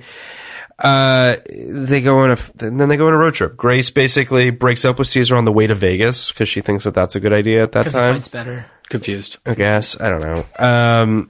And then Grace asks what happens at the garden, what Caesar's story at the garden is. And basically... It's kind of weird she didn't know. Yeah, I know. He gets knocked down. This was the weirdest, like... I'm just confused. It was a super confusing thing. Yeah. So this, as far as I understand, please correct me if I'm wrong on this, so trying to understand. So he gets knocked down early, right? So he, his boxer gives him the tips. He's fighting this guy, this gay guy, obviously we find out later. Yeah, and he's like, watch out for all of this. And he's like doing great. He's like seeing it. And then there's the thing he's warned about and he doesn't listen. Doesn't duck. Bam. And he gets hit and he goes down. And so the theory was, I think, is that what'll happen sometimes as a boxer is you get 10, right? You get a count to 10 before you have to get up. So whether you get up at 2 or whether you get up at 9 or 9.5, it doesn't matter. So you can take an extra 7 seconds to just get it together. Yeah. So the Sizemore thought, so what happened was he went down. Sizemore thought he could have got up, but he was trying to game the clock to get a few more seconds to get his head back together, and then it ran out. But that's not true. Or at least that's what Antonio Banderas said. That he was actually knocked out. That he actually knocked out. And he thought that he had more time. It seems as though he was so sort of discombobulated that he hit the time. He got knocked out. He got knocked and out. I don't think Sizemore thought he could have gotten up. I think Sizemore thought he took a dive. Yeah. I think he says it. I think he says he took a dive and... But Banderas talks a lot about the count. You know what I mean? Yeah. He thought I was gaming the count. Well, I think he's like... Banderas is like, it could have happened to anyone, right? Like, he was the favored boxer going into that, and he said, it could have happened to anyone. I just got hit by, I took a shot, and I went down. There also is like this weird history. It's not weird. There's a history of gay fighters. There's a famous story about the gay fighter who was taunted, and then he beat the other guy to death. Ooh. I'll find that story.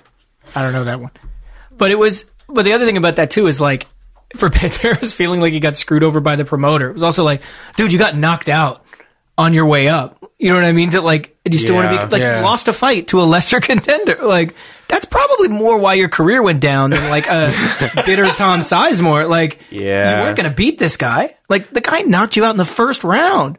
I do love how real they are with each other about like how good or bad they are at this. Yeah. Which I think is, I like at the end of the fight.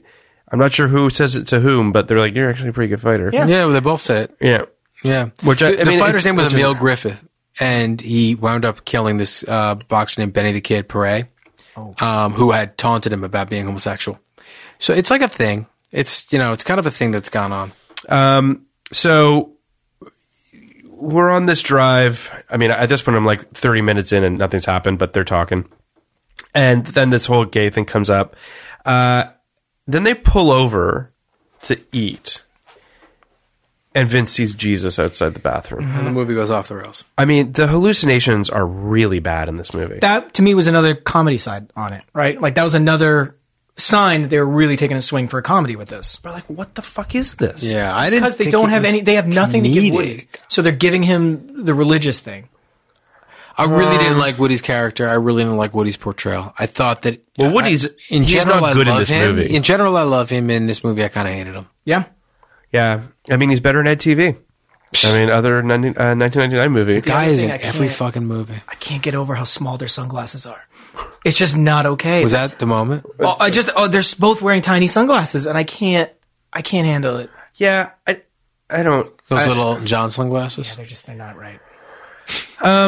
There's also something weird, and this is a super technical, stupid thing, and whatever. They put the roof up because clearly they had to shoot a portion with terrible green screen. Yeah. So rather than doing that with the roof down, they put the roof up to then put the roof down. Yeah. Later. But you love that. It's like, we're getting too much sun. We better pull over. We should pull over. We'll put this roof up. And the bummer of it is that it's for Antonio's big scene where he has to like really talk about this shit that happened at the garden. Yeah. And all I'm thinking is, that looks terrible. You're in front of a terrible green screen right now. Yeah. Which is a bummer. Anyway, that happened. Then a very oversexed Lucy Liu shows up to pay their bill and to get a lift to Vegas. Lucy Liu in this movie, this is not her fault. I actually feel bad for her.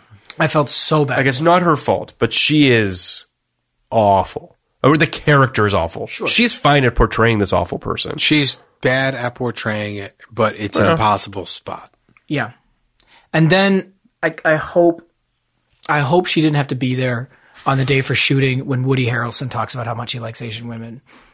In the back when he talks about the pubic hair, and I'm just like, oh my god, what are we doing? What are we doing here? All right, so I'm not really defending it. I'm just saying that is how people used to talk, and not even that long ago. And it was like it used to just be. It was. I mean, it just was a thing. Like I don't think in the moment anyone's like, guys, lay off on this a little bit. I think this is just.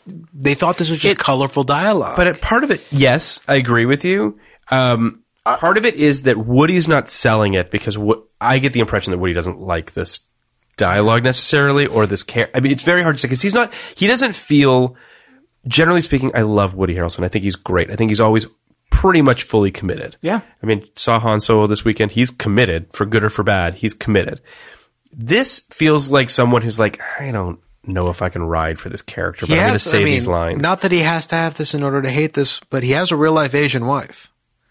Sure. He probably hit a little close to home, but maybe. I mean, so they pull over. Vince and Leah have sex. Lucy Liu's character. It's a very strange sex scene. It's awful. Very comedic. And then there's a scene that comedic but not funny. Well, so Vince starts fingering Leah. Well, no. First, talking about friends from his first. Actually, that is funny. First, they have sex. That's when I had my great line to you. What? That's when I had my great line to you, which was fingering girls in Jewish geography. I've never fingered a girl. Oh, now I get what you're talking. I had no idea what the fuck you were talking about. I've never fingered a girl while also playing Jewish geography, which is weird because that's all we did at summer camp. See, now it's great. Yes, at the time, I had not seen the movie, and I didn't really get it. And I was like, what the fuck is Kenny talking about? Weird. Yeah. Oh, no, I would never make that joke out of so I was context. like, I don't know what's happening here. No. I mean, so I'm just going to move past this. But their sex scene also, maybe I don't understand how they're dealing with sex. That. So he's sort of having sex with her, and then he's like, I got to save some for the fight. Yeah. And he just pulls out. And I'm like, So what, why? What did you do? Like, what was the point? Yeah, did you finish? He's fueled by semen. So, but does he... Like all great boxers. All great boxers, fueled by semen. But it's like he kind of starts and then stops before he finishes. Yeah. And then finishes her. Like... And then he's like... That's not going to help you win a boxing match. Like... And it was very strange. Especially when he made the commitment of like, I want to have sex with her. I don't care about it before fights. And then he does... It's also just it's a goofy sex scene of them like fucking on tires in various positions. It's just dumb, like kind of out in the open. Yeah, definitely out in the open. Then Grace and Leah get in a fight. Grace, by the way, snaps on her for kind of nothing. Totally agree. Thing. People go from 0 to 100 so quick in this movie. Tom Sizemore, like there's that moment when Antonio Banderas is like, for the contract, he's like, "What is all this?" Just on the fucking contract, he just like immediately blows up. Yeah. I know Lolita Davidovich, like just like a not a human being when they're going to the bathroom. Lucy's just following her, and then it's like, I don't like you. Well, I don't like it. And it's just like they just turn on a fucking dime. Well, that was the one moment I remember from the trailer when Lolita Davidovich punches her, which I think was a trailer moment. I think it was literally in there. Sure. Like, I don't know. But it's so she clocks Leah, who goes to the ground and then gets back up and then gets in a truck. Gets in a truck with some guy and starts screaming about how small Woody Harrelson's dick is or something like that. Like it's all just really lazy. It's all just stuff that you just be like, ugh. I mean, this is all placeholdery shit. There'll be something funnier here, but I'm going to put this in here. But they also, and then he just doesn't fucking fix it. And then also a little bit before this, so Antonio Banderas obviously is of a Latin persuasion. Tony Flags. Obviously of a Latin persuasion. Tony Flags. So when he gets upset, what do you think he does? Yeah. Talks to himself in Spanish. That's true. That's true. For like a really long time. And it's like, you can't tell me that was then, because that is straight up Ricky Ricardo shit. Right? Like, Ron Shelton had a solid I feel you. to figure this one out. That's bad. Like, he's just like... He also dressed like Rudolph Valentino. Oh my God. Like, yeah, this tight shirt, this high-waisted pants. It was just like an old-timey tough guy. Yeah, old-timey tough guy. He had the little pork pie hat. I know. Just like, it's funny also, like, Antonio Banderas in real life is Spanish. And they had him be Spanish, which has, like, no tradition of great boxers. No. Whereas, like, every Latin American country has a tradition of great... Yeah. I get that, like, Spanish people are not Hispanic, but, like, come on. Just have them be from anywhere else in the Latin American world. Moving on. We're basically at the fight now. We've got girls screaming for Rod Stewart. I was just going to say, you miss Lucy Liu's last appearance when she walks With in on Rod the Stewart. arm of Rod Stewart. And women are just like, no one gave a shit about it. In 1999, Rod Stewart's not Rod Stewart Shelton anymore. calls in every favor. Oh my God, he has. every favor. They're Everyone. Like, it's a cavalcade of Kevin Costner, James Costner. Woods, Tony Curtis. Well, because he was. I mean, I think a bunch. I guess I'm also wondering, like, did they shoot anything at an actual Tyson fight? I guess probably. So they were probably able to grab a few celebs pretty Right, easily. they just were like, sign a waiver, Yeah. and let me put you in my movie. I mean, Kevin Costner's in it because, like, obviously they've been in a couple movies, but But it was it's- also 99 when Tyson was post rape, post Evander Holyfield. Like Tyson was like this was like Savarese Tyson. this is like bad exhibition. Like can't even get a fucking waiver in Nevada. Has to fight the fucking Francois Botha. in the fucking water at the buffalo. pyramid in Memphis. I mean, like this was like dark Tyson. It shouldn't have even been him. It just reeks of like this is the only guy we could get. he's great in Hangover, though. Yeah. He is great in The Hangover. But this he's was an America's era- sweetheart. But it was an era of like illegal cable boxes and not feeling bad about stealing these fights because they were so bad. Bad fights. You were just like, yeah, Peter McNeely, bad fights. oh, McNeely. Oh, I remember the build up. 5 seconds. Yeah. So we're at the fight, and I like how in the beginning, and this speaks to your earlier point about how like no one cares about the undercard, that no one cares about this fight, Which But is then the which is fight's- actually great. With the- No one's That's in the my fucking point. audience. It's Right. great. Yeah. It's really quiet. Yeah. I like that. And then the fight becomes some sort of strange, I don't know what, and Well, that's- it seems like it's going to be to the death, basically. But that's and Ward, then people that's- get excited. That's Ward Gotti, right? When Sure. Mickey Ward and Gotti fought the first time, it wasn't this huge excitement that was going to be. And then as the fight went on, they just like, if you see the documentary about this, you just watch that energy build, and it kind of is supposed to mirror Which that. I think it does a pretty good job Yeah. at. What it fails at is the music in this fucking fight with this drum and bass shit, where I'm like, what the and dissolves and just like showing apparently just an enormous passage of time when I know that these fights aren't that long, like the actual physical fight itself. I mean, how long what's the longest fight? 12 3-minute rounds. 12 3-minute rounds. Okay, so it's With breaks, than it's an about hour. an hour. Okay, fine.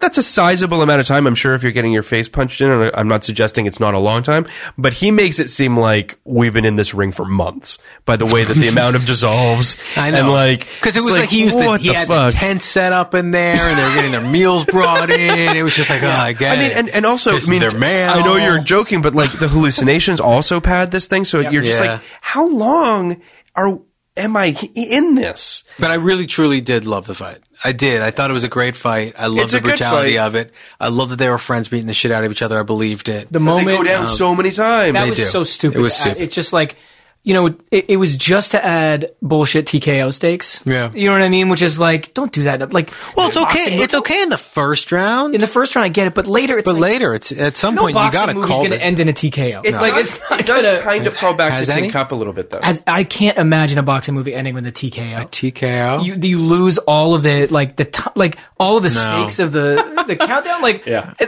Yeah, TKO. that's like a baseball movie No. ending in a walk-off walk. Not- You know what I mean? It's like ball 4, game over. We think won the championship. That's what happened in Homer at the Bat.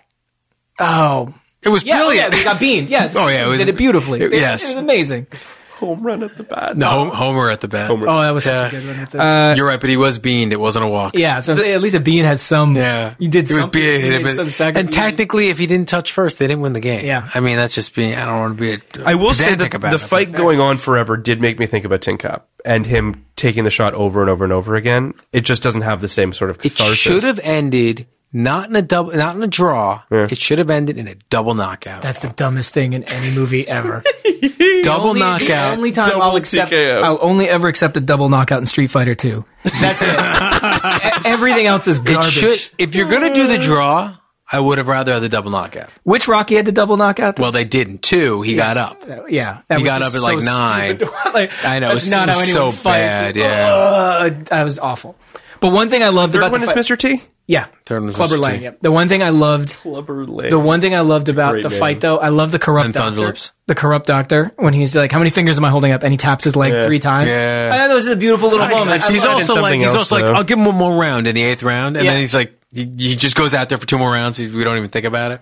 But I just love that. I love also the corrupt lawyers. I love that dude. Corrupt lawyer was great. There's a lot of shit like that. It felt like a boxing. That's what I mean. Like, if nothing else, what I liked about this movie was spending time in it. Just not this much time. This movie should have been 90 minutes. I don't know why it was over. Just made a point that it would only taken 30 more minutes to actually get to Vegas. Like from this movie's road trip. Which is a good point. Like it's just got too much fat on it. Like it's just if this had been a tighter movie, I probably might not have as much issue with it. It would have had less fat if again, so you're using the road trip out there obviously to get the backstories on these guys, figure who the characters are. Sure. If there was something they were going to overcome. So when you end up watching it, you're like, oh, yep, you're like and then it's status fucking quo. Nothing changes. No one learns anything. No one changes. It's just a fucking loop. Also, I love gambling, right? I want to make before I make this point. I love gambling. Everything about it. Love gambling. I love it. Sure. So they're going to put some gambling in it where he has a system which is chasing your losses, which is like basic gambling where it's like you lose, you double up. Chain betting. Here's what happens. They go to the roulette table with 24 grand each. Oh. And they lose 10 and we pick it up on the other side. Yeah. Like, what? No. Win it all or lose it all. Wait. This is how they chain bet. Because they're morons. They bet 1,000, lose. 2,000, lose. You're down 3,000. You don't bet 3,000. You don't bet 3,000 at that point. You're out 3,000. You need to bet 6 to get out of from each. Exactly. So you lose it. They screw up the chain betting of it. Yeah. All right. Well, that's it. The other thing is like, well, they're idiots, and but to your point, you don't see them lose it either. No. So it doesn't even have that sort of like fuck. What I thought was coming from the system, right? As opposed to like, oh, it's a very realistic portrayal of roulette gambling with an idiot, right? Yeah. I thought I've done that, by the way, and lost all my money. Of course, but he's saying it's black, it's red, and I'm like, oh, 00, right? Like he's gonna have some system, sure, where you know what I mean. You try to use that logic, and the 00's in is like the odds changer. No, none of that happens. No, and I'm like, it's a dumb beat. I don't really know why it's there, other than to just make them look dumb. But you have a chance, right? This is just what I would have pitched to Shelton and been thrown out of the river again. Sure, of course. It's like, we didn't get to decide who was best in there. How about I put my 24 on red? Right. You were 24 on black, and let's see what happens. And then it comes up double zeros, right? Like they both. At least there's something. Yeah, no, I couldn't agree with you more. At least use that as either a metaphor or some sort of a button on what we've just watched. But they don't even do that. No. So that happens. It was so weird. The giving them each 11,000, give or take, at the end was such a weird move. Yeah. It's like, sometimes when you win, you really lose. And sometimes when you lose, you really win. No. And sometimes when you win, you really tie. Yeah. That was the tagline. Wasn't that on the poster? That was on the That's poster. from White Man Can't Jump. Robert Wagner hits Grace in the face and gets away with it. It's awful. It's a terrible thing. And then also... For again, no real reason. But she slapped him. That women are kind of allowed to slap men. Absolutely, after what he was doing. But I'm just saying he's trying to rape her. Like, he didn't just, see her. Just for anyone who hasn't seen it. He didn't just walk up to her. Yeah. But it's still insane. And then... He backslaps apparently, her. When he backslaps her, she gets real drunk. Because the way she leaves the casino... No, she gets a concussion. She's just like, I'm leaving. I guess the concussion is concussion. What. And I know... She has CTE now. Because I know they wanted that last shot of all of them have been beat up. But you can't watch it without being like, this woman. I didn't even put that together. That's what they wanted. She's got it. If you watch it, so it's like all of them got beat up. But it's like, you can't. Still, absolutely not worth it. Without a question, they could have assaulted this woman. Lucy Liu was in Vegas and owed her one. If they really wanted to get her beat up, there was someone who could have done it. Yeah. And also, by the way, you want him to hit her?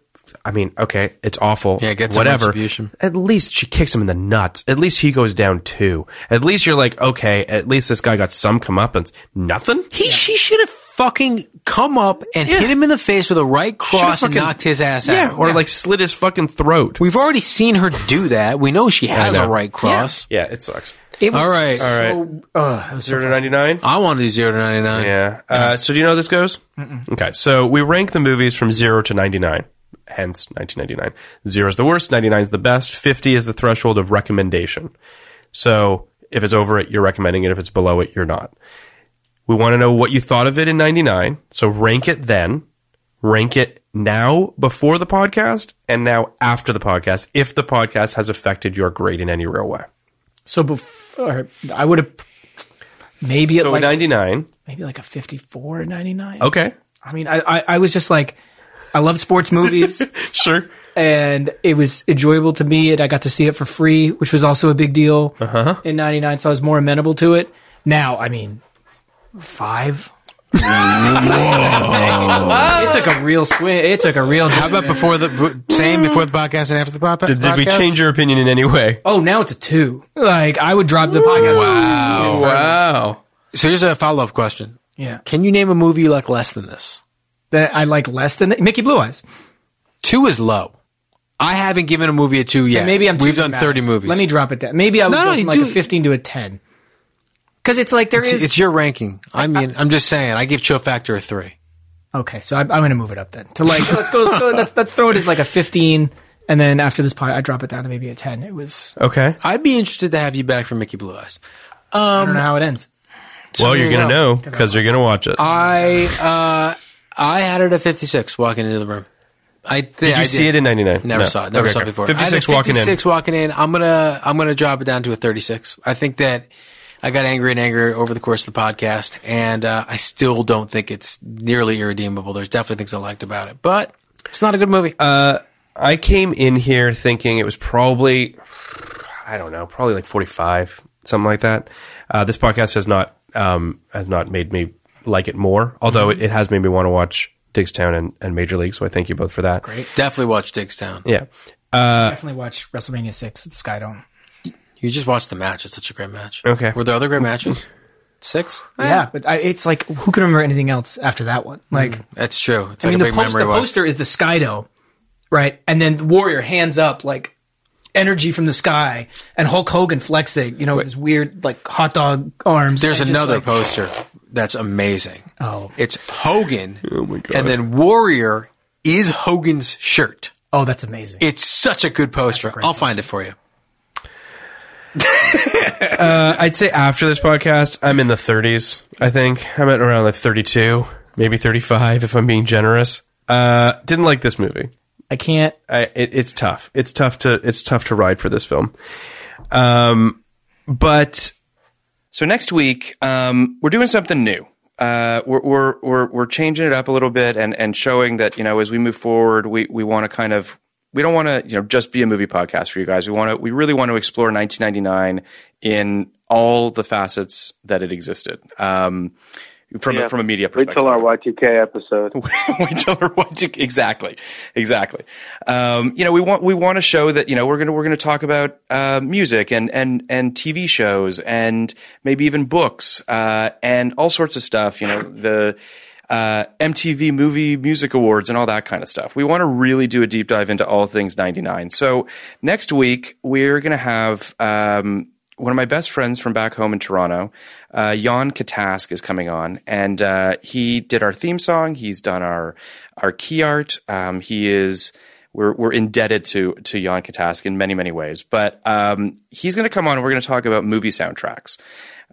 It's just the best sort of movie soundtracks from 1999 and the worst, and just really kind of have some fun outside the usual sandbox that we play in. And I'm really excited. I think it's going to be a lot of fun.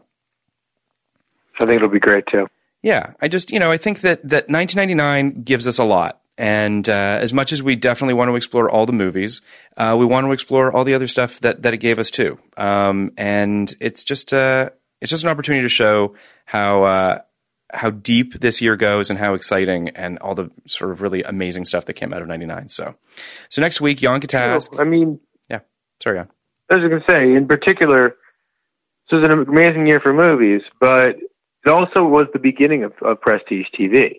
Absolutely. So we're really excited to kind of dive into that. I think the movie soundtrack episode is going to be fantastic. It was kind of the height of movie soundtracks still being a relevant way for sure to promote a song, to break an artist, and a great ancillary revenue source for studios. I think it's a really cool thing, and I think it's going to be a great conversation. I think it's also just like I absolutely agree with everything you're saying, but also just sort of it's amazing how it's evolved. For instance, just to give an example, I watched Someone Great, the Netflix movie, a couple weeks ago, and I thought to myself, this this movie has a great fucking soundtrack. How, like, is anyone going to release a soundtrack for this thing? Do they release soundtracks for Netflix movies? I know they kind of did one for Roma, but like, is that a thing? And then I go on to Apple Music. Do they get? Sorry, go ahead. Keep going. Yeah, keep I going. was just going to say, and then I go into Apple Music and I search for it, and someone's made a playlist. And I was like, I guess that's the future of movie soundtracks. You know, was there LCD sound system in it? Was that the Someone Great? You know, I don't believe it was. And if I'm being honest, the title is a little vague, and they don't really even. Yeah, because it's an LCD sound system song. It is probably it's probably my favorite LCD sound system song. It's a great song, and it is not in the movie. But sort of to the bastard to the bigger point, it's just sort of that's the evolution of where we're at now, you know. And I don't necessarily think it's a bad thing, but it was interesting. So I'm sorry to stomp all over it. It really is an interesting point. It's fine. No need for movie soundtracks anymore. Well, what they do now is it's funny because what they do now is they basically have the movie scored by an artist, like how Kendrick Lamar essentially, you know, song scored Black Panther. I mean, there are other examples, but that's the one that's coming to mind. Yeah, you see that a lot. Well, you'll see. Yeah, you know, you have a Lady Gaga song scored A Star Is Born, right? Or you'll have like Lorde curated the soundtrack for one of the Hunger Games movies, if I'm not mistaken. You know, you're having sort of similar to Kendrick, where like she did a song and then, you know, curated, quote unquote, the rest of it, whatever that means. And I don't mean that in a derogatory sense, but, you know, I imagine that it's, you know, using whatever sort of clout she has or relationship she has in order to sort of put together an album. It's interesting. It's what's also interesting too is that if you look at the Someone Great playlist, for instance, like, that playlist had every song that played in that movie, right? Whereas a soundtrack, generally speaking, doesn't do that, right? It's songs that were inspired by the movie or whatever the case might be, or they pick, you know, 13 great tracks or, you know, whatever. This playlist. I remember one of my favorite soundtracks was the Boogie Nights soundtrack. Sure. And they actually put out a second one. Yep. Because they didn't get all the songs on the first one. Yep. So that stuff's interesting. All right. So we're gonna play with all that stuff in this episode with Jan. It's gonna be a lot of fun. So next week, check it out. We're gonna have Jan Katask on talking about movie soundtracks from 1999. And yeah, I mean, thank you for coming on. Yeah, no problem. Yeah, Christian, this was great, dude. This was fantastic. Yeah, and please come back. Seriously, sure. If it's for Mickey Blue Eyes, or if it's for Galaxy Quest, or for whatever, Any given Sunday, yeah, whatever it is. Yeah, I mean, are there other sports movies in '99? Am I drawing a blank? Hold on, because I feel like I'm. Hold on. What's the other movie that she's in? It's called The Devil's Arithmetic, and it is a TV movie. We may do it. Who knows? Her and Brittany Murphy. Oh. So here are the 5 sports movies that came out in 1999. You've got Any Given Sunday, Varsity Blues, Mystery Alaska. Oh, yeah. I'm talking. Play It to the Bone, Beyond the Mat, and a movie called Switching Goals with Mary-Kate Olsen and Ashley Olsen. God. Is that hockey or soccer? Oh, it's soccer. If we wind up doing Switching Goals, things will have gone very badly for. We're very well. Very well. That's right. I mean, it's really hard to say. But yeah, I mean, listen, you're coming back on. Come hell or high water. But here's the other thing we could do that we should do.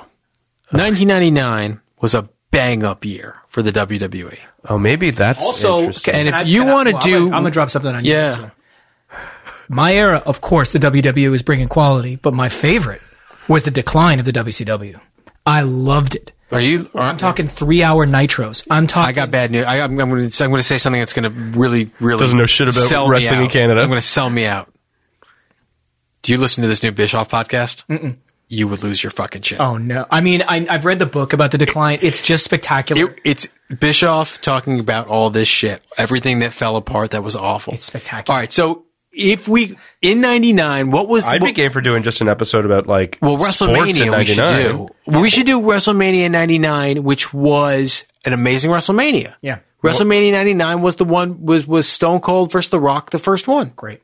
That's it. And you know, it's Dwayne Johnson, big movie star now. And fantastic. I believe that Starrcade 99 that year featured like a 4-hour match between El Dandy and Eddie Guerrero. Oh, really? It was just the back then. Was there a La Parka sighting? Oh, yeah, La Parka was definitely in the house with the chair.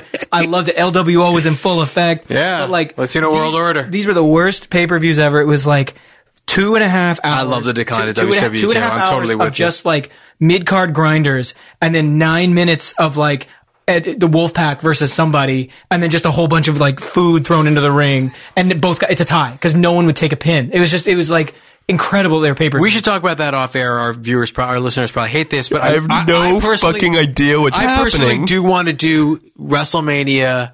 I'm into it. 15. How do I get that? How can I watch the it? network? Well, you'll come over to my house. We'll do it together. Okay. DVDs, or you can just stream it online through WWE Network. They own everything. WrestleMania 15, Austin versus The Rock, and then I believe it was like the first TLC match, and like it was TLC. Tables, ladders, and chairs. It was literally that because of ECW's growing popularity. It was the high point in the history of this sports / entertainment. Tables, ladders, guys. Okay, this has been great. You really worked through this one with us. You really did. You really. We appreciate you sticking this out. We have great if you've listeners. listened to this, I don't even know what to even call this. Thank you, Christian, for coming on. Thanks. You're Christian. on Twitter, right? Are you on Twitter? Yeah, sort of. Okay. What's your handle? Just Sealander. Cool. I just talk about how much I hate the Warriors. I don't really have jokes on there anymore. The Golden State Warriors? I hate them more than anything in the world. I want Rodney Hood to come out and hit Kevin Durant in the knee with a baseball bat, and then just get kicked like Last Boy Scout style type scenario, and then have LeBron just destroy them. So do I. My dog is named LeBron. I'm great. So in the fucking bag for him. It's kind of embarrassing. Yeah, it's bad.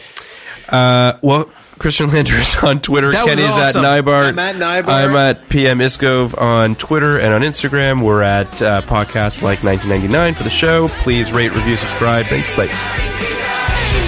Podcast like it. Just podcast like it. Podcast like it's 1999. Podcast like it. You want a podcast like it? 1999.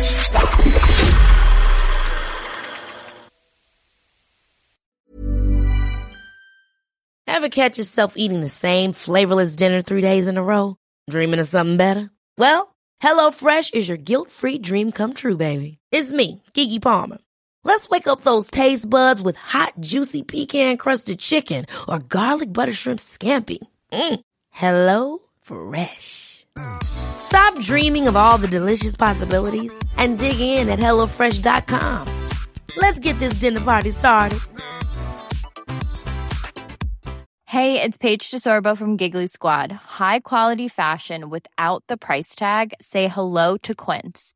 I'm snagging high-end essentials like cozy cashmere sweaters, sleek leather jackets, fine jewelry, and so much more. With Quince being 50 to 80% less than similar brands. And they partner with factories that prioritize safe, ethical, and responsible manufacturing. I love that. Luxury quality within reach. Go to quince.com/style to get free shipping and 365-day returns on your next order. Quince.com/style.